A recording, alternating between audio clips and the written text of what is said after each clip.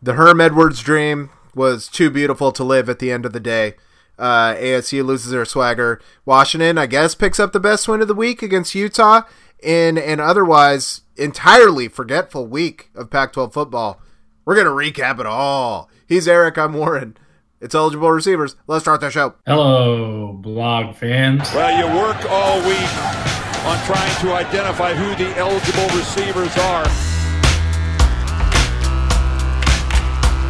This is Eligible Receivers, the show where we review last week's Pac-12 action, pick next week's Pac-12 games against the spread, and keep track of how we're doing on our picks over the course of the season.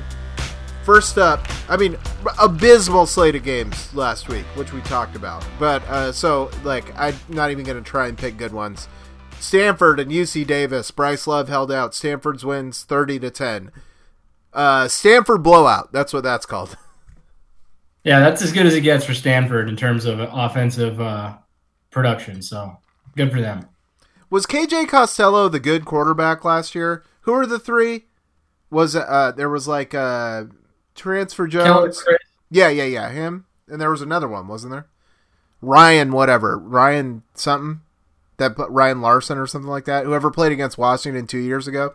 You know who I'm talking about? I vaguely remember this. Yeah, I think KJ Costello was like the 5-star recruit who was sitting in waiting last year and is now broken onto the scene. I remember he wasn't starting last year, and then when he started playing, it was like, well, this guy's clearly better than the other ones, you know. He appears to be. Yeah, I mean, he's solid, dude. You just need a Kevin Hogan down there, and he'll do everything you want. Next up, Oregon hosted San Jose State, and I'm underwhelmed. 35-22 winners, Oregon, against a pretty rough San Jose State team that had, just played, I think got maybe shut out by WSU the week before. Yeah, that's true. And another week where the Air Bear, Justin Herbert, who the Oregon media are hyping as a Heisman favorite, had less than 50% completion percentage. That's 2 out of 3 weeks where that's been the case. So, yeah, San Jose State, I'm sure that's what you want. But end of the day, I don't think Oregon was ever really threatened in this game. But it's really hard to tell where they're at because they played such a soft schedule. We're going to find out because I think they play a real game this week and they're going to get absolutely exploded. Lock it, double lock it. It's absurd. What's so pathetic about Oregon and the Justin Herbert Heisman candidacy is that they were so right to own Washington fans over how over the moon we were for Jake Locker, right? Mm-hmm. They had us we were sitting there talking every year, oh, Locker Heisman. They were like, he sucks. You know what? And they're like, he was fine. He was like an average to slightly above average college quarterback. But they were right. You know, he wasn't anywhere near the Heisman conversation. So to have won that battle and been so astute, within the past, I guess it's maybe been pushing 10 years at this point, which is sad to say, maybe 7 to 10 years, and then turn around and do the exact same damn thing. What are you doing? It's college football, man. It turns you into a crazy person. Yeah, that's the issue. They want, I think you really nailed it a couple weeks ago when you said that Oregon wants so desperately to reach out and grab, that greatness that was right there. And they are of the mindset right now that it's just right around the corner, right? That the next thing that happens is going to be what propels them back into that top 5 conversation. And Washington has gone through that. We have gone through that as a fan base and understand that, or believe we understand at least that that's not really how it works most of the time. Yeah. Everything has to be firing on all cylinders as it was for Oregon. And it has to be doing that for a long time before you get back to or push your way into national prominence. And Oregon hit rock bottom, for them, at least not rock bottom where UW was in 2008, but with Mark Helfrich, where, they didn't have a lot of talent and they, only won 4 games a couple years ago. Uh-huh. And they're still building back from that. But they still are of the opinion that it's just going to take one thing, and that's the difference. And so, Justin Herbert right now is that one thing. Yeah, I mean, you are right to point out that. I mean, that's a ghastly completion percentage. Like the one game, I almost excused it a little more because I think he was something like 9 of 20, and he still ended up with like 300 yards or something like that. So he was getting like extreme return on the passes that he did complete, and like he did in this game, also. But it's just like. You can't be Kyle Bowler, dude. You got the name of the game first and foremost as a quarterback is you have to be a pass completer. And then everything else, all the extra stuff builds off of that. But you got to be 65% in your sleep. That's my sure. I mean, the hardest. Uh-oh, I lost you for a second. You there? Oh, I'm back. Yeah, I mean, I was going to say the hardest thing in college football effectively is to sustain a drive, and so the good defenses in college football make you run 10 plays to score against them. And Oregon hasn't had to do that yet this year, and they're going to have to this coming weekend. Yeah, they are. That's absolutely true. Because, to sustain drives, there are going to be a set of downs where you have to complete 2 passes. And right now, Herbert's showing that he can complete one of them, Yep.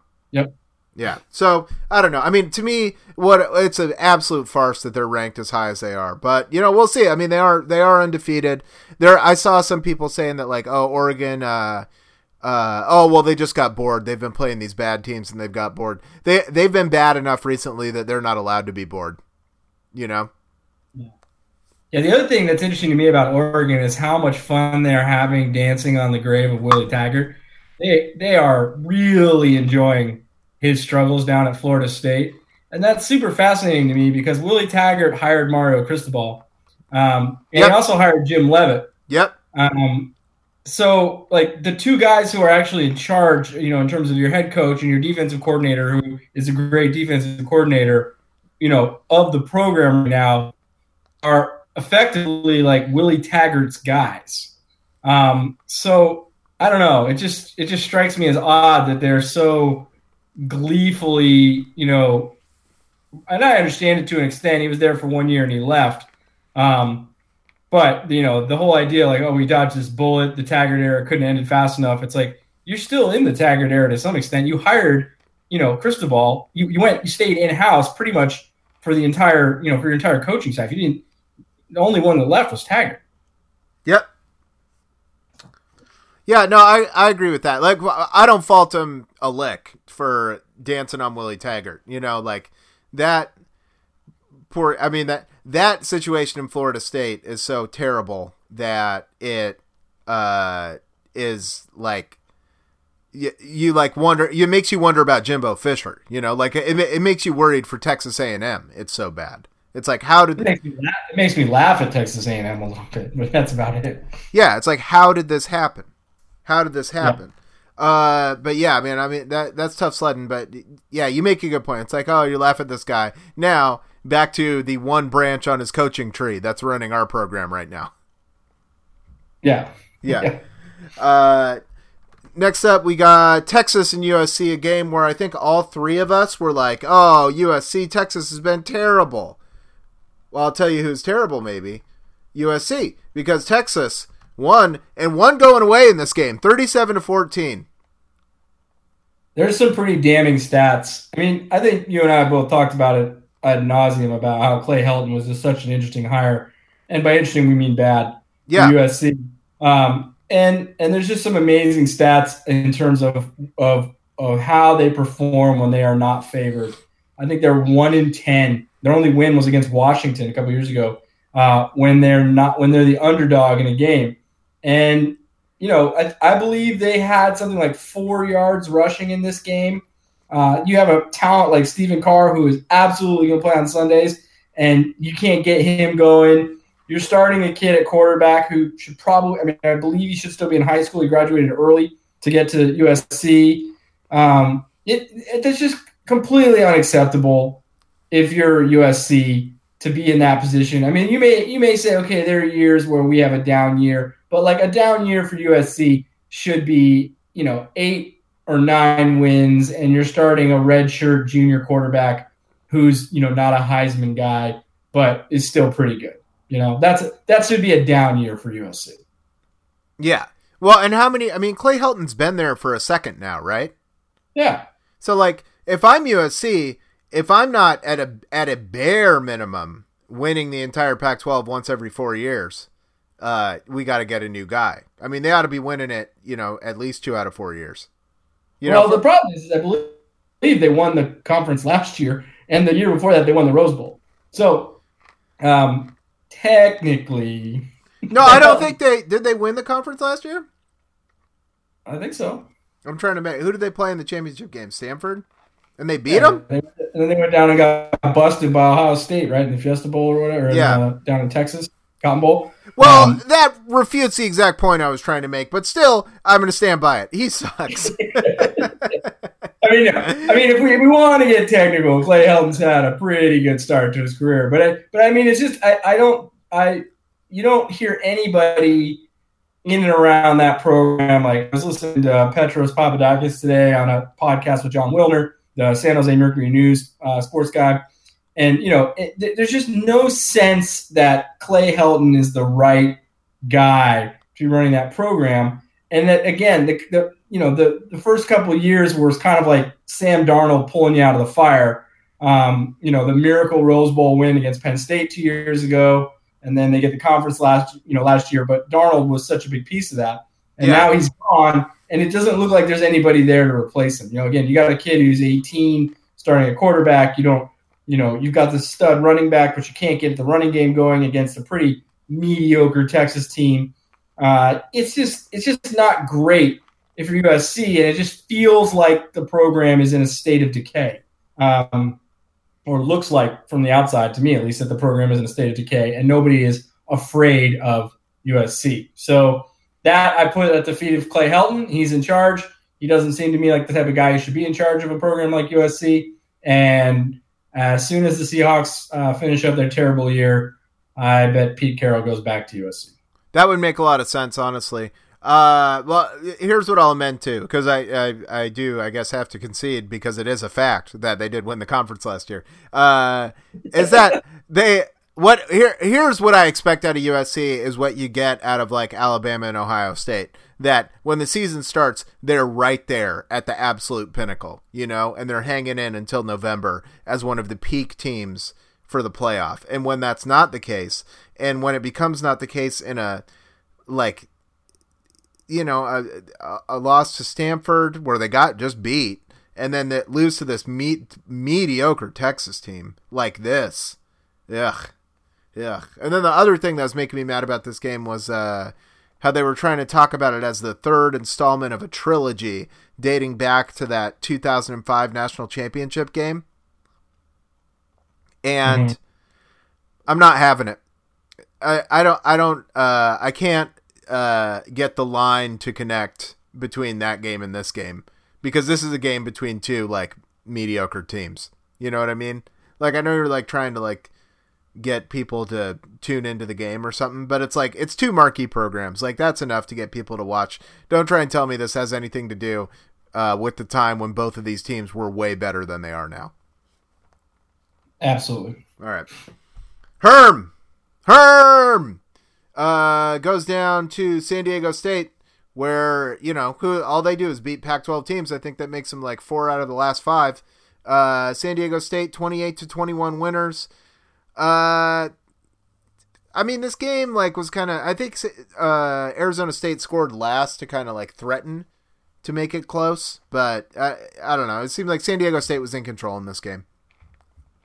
Yeah, there's a controversial play at the end where Arizona State threw the ball deep. Manny Wilkins unloaded down the field, almost like a Hail Mary-ish kind of a pass, and the receiver caught the ball at the 2, was immediately brutalized with a targeting call penalty style hit from the defender, and then on his way down, because he got smacked straight in the head, he ends up dropping the ball because of that. I just lost you for a sec, but I'm assuming that's what you were going to say. Yeah. The targeting call was confirmed on that. But then the incompletion was also confirmed. And so instead of getting it first and goal at the 1, with a chance to run some play, one more play to tie the game. Arizona State's running the final play of the game from like the 35. Sounds like a pretty meaningful targeting call. But that's about all I have to say. I mean, other than that, you said that Arizona State was down 2 scores, scored to make it close, and mounted a rally, but just couldn't get back into the end zone. Yep, and then another good one to laugh at us when we said San Diego State must be out of running backs. Juwan Washington, again, just like he did against Stanford, a monster, 138 yards and a touchdown against Pac-12 team. Dude's pretty good. He's good. Colorado and New Hampshire. Colorado's successful non-conference, and I like how they scheduled. You get your rivalry game, you get a nice little marquee road win against Nebraska, then you get your New Hampshire game, You need these ones. Get people healthy. Colorado taking care of business, 45-14. Nice job, Colorado. I'm just taking a quick peek to see how my man Laviska did. Light work, 5 receptions, 67 yards, and a touchdown. No need to do anything crazy. Nope. No. California, also undefeated right now. 45-23 winners over Idaho State. Don't know anything about Idaho State. But it's the Chase Garber show for sure. Feel bad for Bowers. I guess he's out.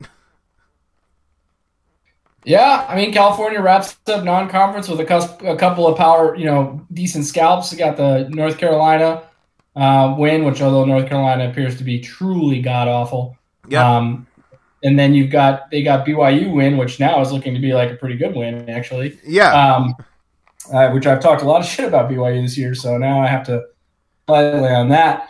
Fuck it. I'm just going to keep doing it. Yeah. So, maybe it's Wisconsin that's bad.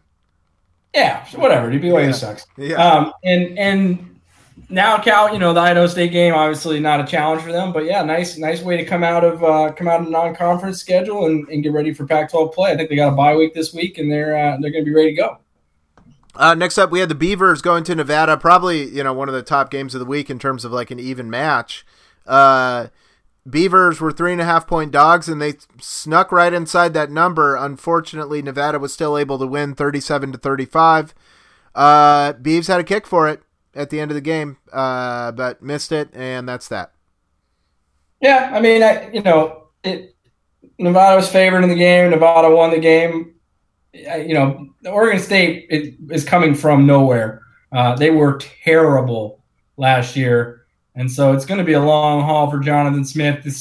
You'd like to think a Pac-12 school could go into a school like Nevada and push them around, but that isn't how it is right now for Oregon State. So it's too bad. It would have been nice to see him make that field goal and get a pretty good road win, break a pretty long road losing streak, but wasn't to be. Yeah. But I'd say all in all, even Oregon State, impressive non-conference. They look miles better than they did last year. And they got some decent running backs, which is something that's nice to be able to rely on when you get into conference, Yeah. They're a team that's going to need that, so. Yeah, and they had a 200-yard receiver in this game, There you go. All right. Washington State, I got to say, front to back impressive non-conference for the Cougs this year. 59-24 winners against Eastern Washington, who we know are good. Yeah, I mean, this was a close game in the fourth quarter. I think it was a 10-point game in the fourth, like going into the fourth quarter, and then the Cougs score, and then Eastern fumbles on a kickoff return. The next kickoff return, Cougs score again, and it's then it's a blowout out of hand. But yeah, great non-conference if you're the Cougs. Eastern has beaten them as recently as 2016, so there's always, I think, in the back of their mind, you don't want to avoid a repeat of that. Avoided the repeat, got the win, cruising into conference play 3-0, and a tough one coming up this week. Yep. How about opposite end of the spectrum for non-conference? Fresno State goes to UCLA and take care of business against the Bruins, 38-14. UCLA just looks like, they're going to have like that first Mike Leach season at WSU where Chip Kelly's like, we're running what I want to run, even though we don't have the people to run it, and it'll sort itself out.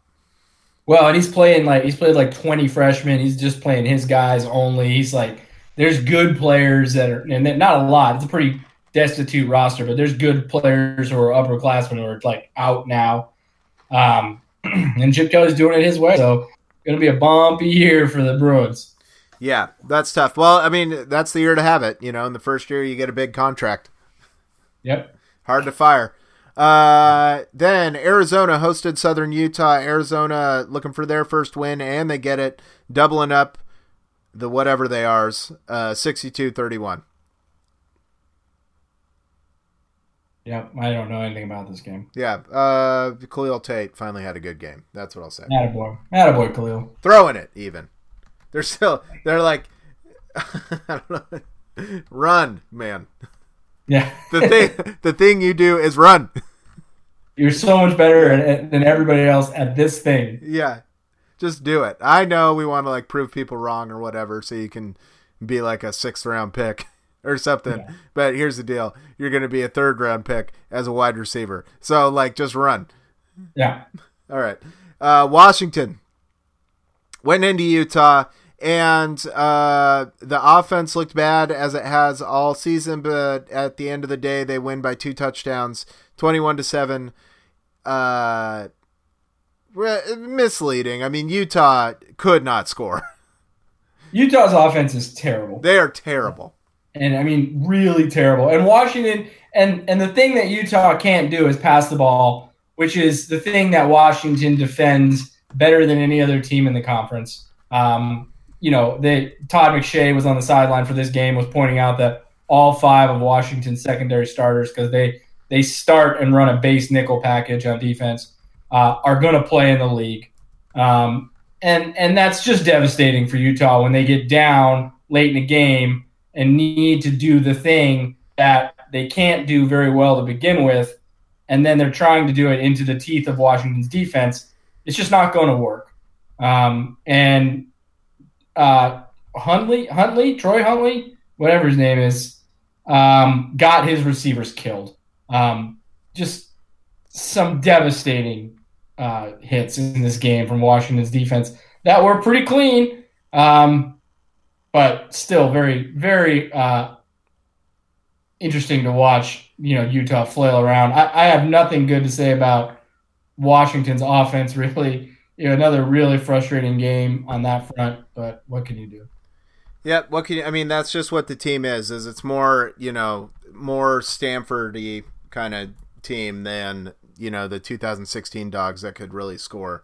One thing I've been keeping an eye on with Utah is they did sign this kid who's like a 4-star commit named Jack Tuttle at quarterback, who's supposed to be one of the best quarterbacks in the country. At what point with this offense being so bad do you just say, why aren't we just playing this kid, Yeah, I don't know, man. It was tough to watch. Not really, because I'm a Washington fan, so I enjoyed it. But, the Huskies did everything in their power on offense to let Utah into this game, and Utah's offense just couldn't do it. Including a devastating turnover from Jake Browning that we all saw coming. Yeah. Literally, I think 15 minutes before it happened, in our group text, the text went out that was like, Browning is desperately looking for a way to make a catastrophic error. Yep. And sure enough, 15 minutes later, he made the error, and the defensive lineman, had he not fumbled the ball out of bounds, would have scored a touchdown there and made it a 7-point game, which would have been a much different story. But he fumbled the ball out of bounds at the 4, and Utah got no points out of the ensuing possession, which is, again, a testament to Washington's defense. Pete Kwiatkowski and Jimmy Lake are studs. Every person on that defense that they put out there is well coached and does a good job, even if there's, I think Ben Burr-Kirven, who's the Pac-12 Defensive Player of the Week, is a little undersized for a linebacker. He's usually in the right place, doing the right thing, and then there's now enough NFL talent out there all the time that they're just lights out defense. But the offense, man, is just killing me. Yeah, it's tough to watch. What you can say positively about this game from Washington's standpoint offensively is that at least Myles Gaskin had a good game for the first time this year, that he ended up running for pushing 150 yards. But that is true. They got him going, which they need to do. Yeah. But the only takeaway from this, the proper one, is that Washington was garbage on offense. So with that said, let's look at how we did on our picks over the course of the last week. How'd we do? We did good. There were a lot of games that didn't have lines. And in those games, we were successful. So all three of us went 8-3. Myself, yourself, and Dirty Worm, friend of the podcast. You successfully got the Fresno State game correct, whereas Worm and I both had UCLA. And then you rode Nevada. And they cost that 2-point win was not enough to cover the 3.5-point spread. So Worm and I clawed one back on you there. Other than that, we all missed on ASU. We all missed on USC. And that accounts for our losses. We won all the other games. Most of those games we won were no line games. Yeah.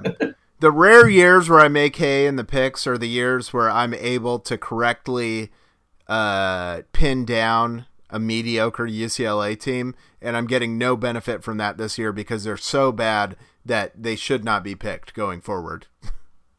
That's right, man, and they will not be picked by me. I've been talking all this crap about them, and then I picked them. It's just insane that I did that, but oh well.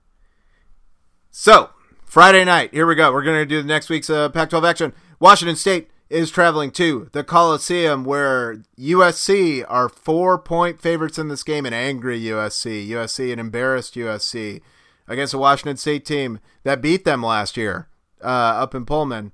So what do we got? USC 4-point favorites. I got them at 3.5, but we can change it to 4. No, that's fine. I mean, it's all the same to me.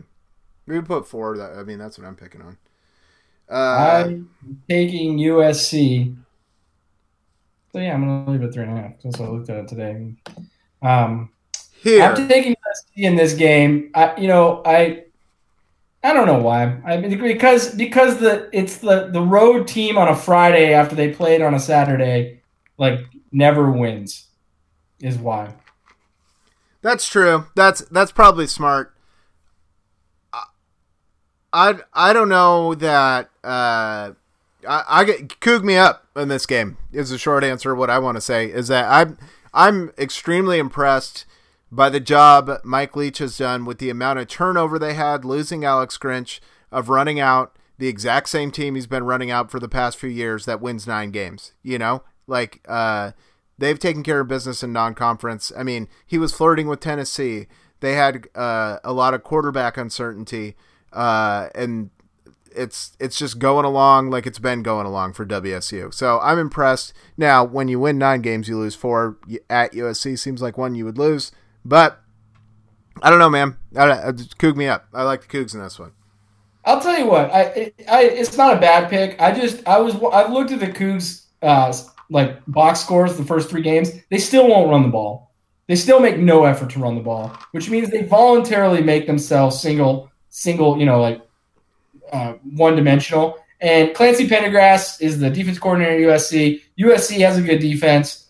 I am fairly certain. And the other problem WSU has is they don't really recruit D tackles anymore.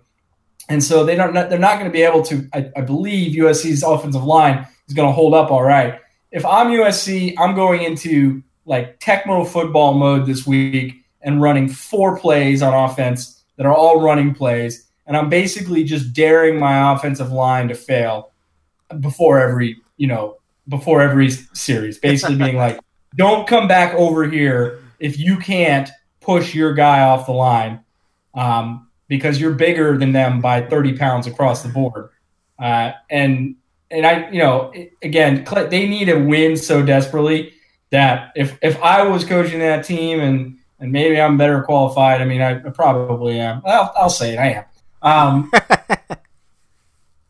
I would just dumb it down and say, look, we're not going to do anything fancy. On defense, I'll let Clancy Pendergrass do whatever he wants. He's a great coach, got tons of talent. But on offense, we're not screwing around here with an 18-year-old kid under center against a defense that's, the speed D is another word for that is undersized. And I'm just going to be like, it's not going to be exciting, but we're going to score 21 points and win the game. I don't think that's the USC way. Kids those wide receivers go to USC expecting a certain amount of targets. I don't think they're going to be able to help themselves. But you're right. That's what they should do. Is just clamp down.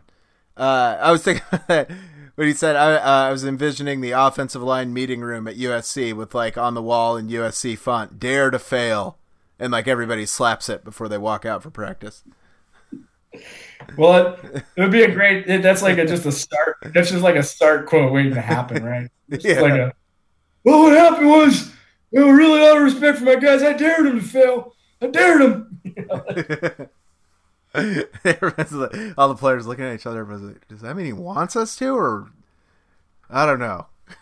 Play bad enough that it's a possibility. I don't know.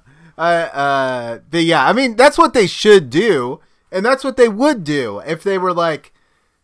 I like cramming in soccer analogies. If they're smart, they go Mourinho and just do what they can do. But they're USC. They want to be Pep. They want to play pretty. And they don't, and I don't know that they have the quarterback to do it. Not going to work. You're right. Well, we'll see. An old average Joe Clay Helton, he doesn't put on airs. Maybe that's what you can say about him. Maybe he'll just do what it takes.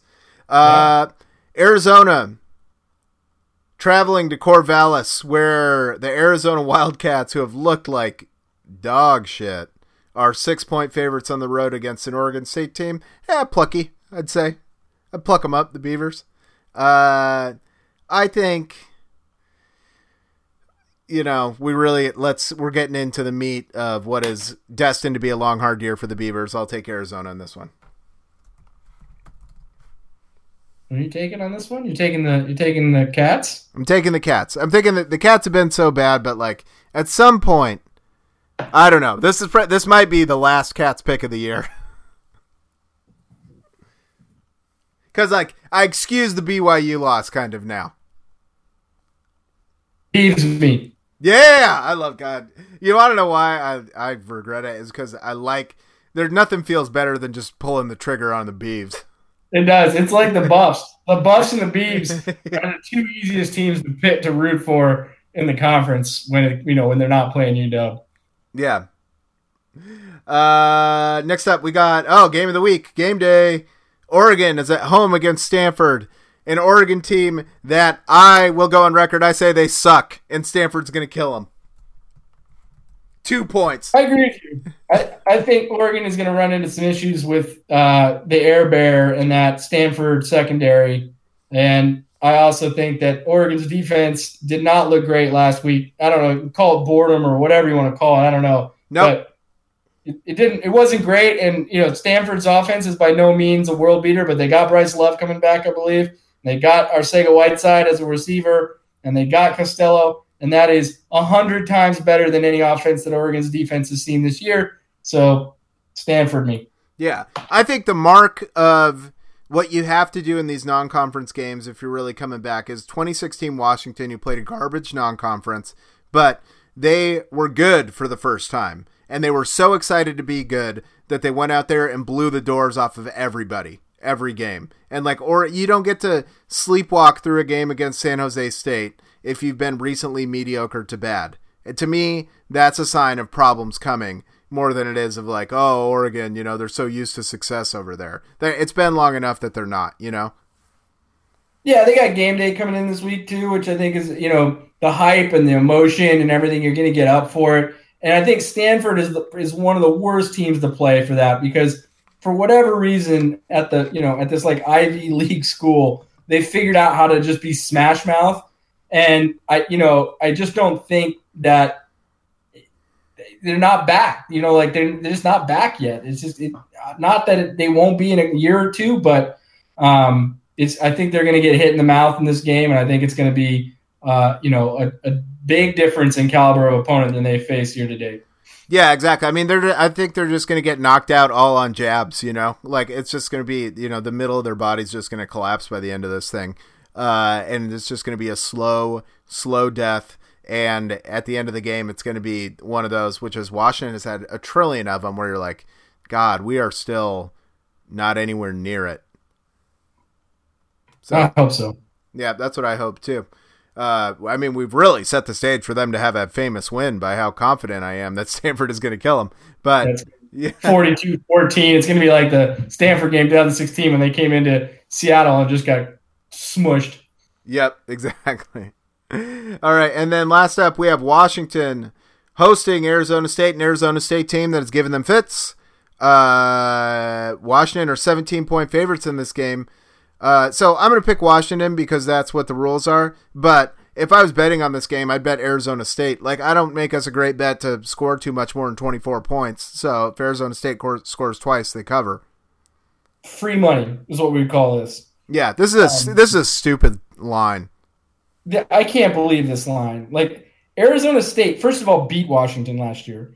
Second of all, has beat a Big Ten school at home. Third, their loss to San Diego State. San Diego State's good, and it was on the road, and it was a 7-point loss.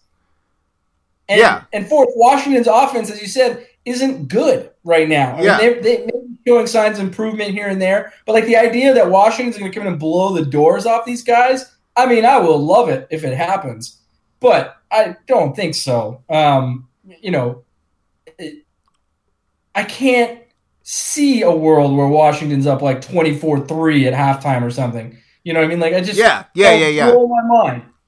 Yeah, this is like, which for me is bizarrely my most enjoyable college football viewing experience, where I think like a more likely outcome is I'm furious for 3.5 hours and then we win close. Yeah, I think what the possibility is that not only is the Herm train slowing down, but that it's like everybody just assumes now that it's off the tracks and actually is burning, in a big pile of flames. You know what I mean? Like, that's what this line suggests to me, is that everyone's like, somebody figured it out. Someone figured out what Herm's doing, and now they're going to go up to play UW's defense, and it's going to be a buzzsaw. That's the only thing I can think of, because Vegas usually knows what they're doing, and Vegas essentially assumes this game is a blowout, which I'm surprised by that. So I don't see it. I don't see it at all. They've got Arizona State has N'Keal Harry, who's good. They've got Manny Wilkins, who's good. They've got a pretty quality defensive line. And Herm Edwards, who I think we're all enamored with. I don't know if he's good or not. I'm just excited just to see him. Yeah. God, he's going to be here. I'm going to feel the aura of Herm, and I love it. But I think this is going to be a game. I think it's going to be like a game-ass game. And like you said, I think the stadium's going to be full. It's a sellout. It's going to be a lot of frustration on offense, and the defense is going to play good. And then, UW will win late, but not by 17 points. Yeah, that's just silly. All right. Without more, that does it for this week's episode of Eligible Receivers. For Eric, I'm Warren. Thanks for listening. We will see you next week. 한번 지나치고 등을 돌려 쳐다봐 커다라도 항상 빛나 하지만 내가 제일 빛나 낮은 신발 신어도 가치는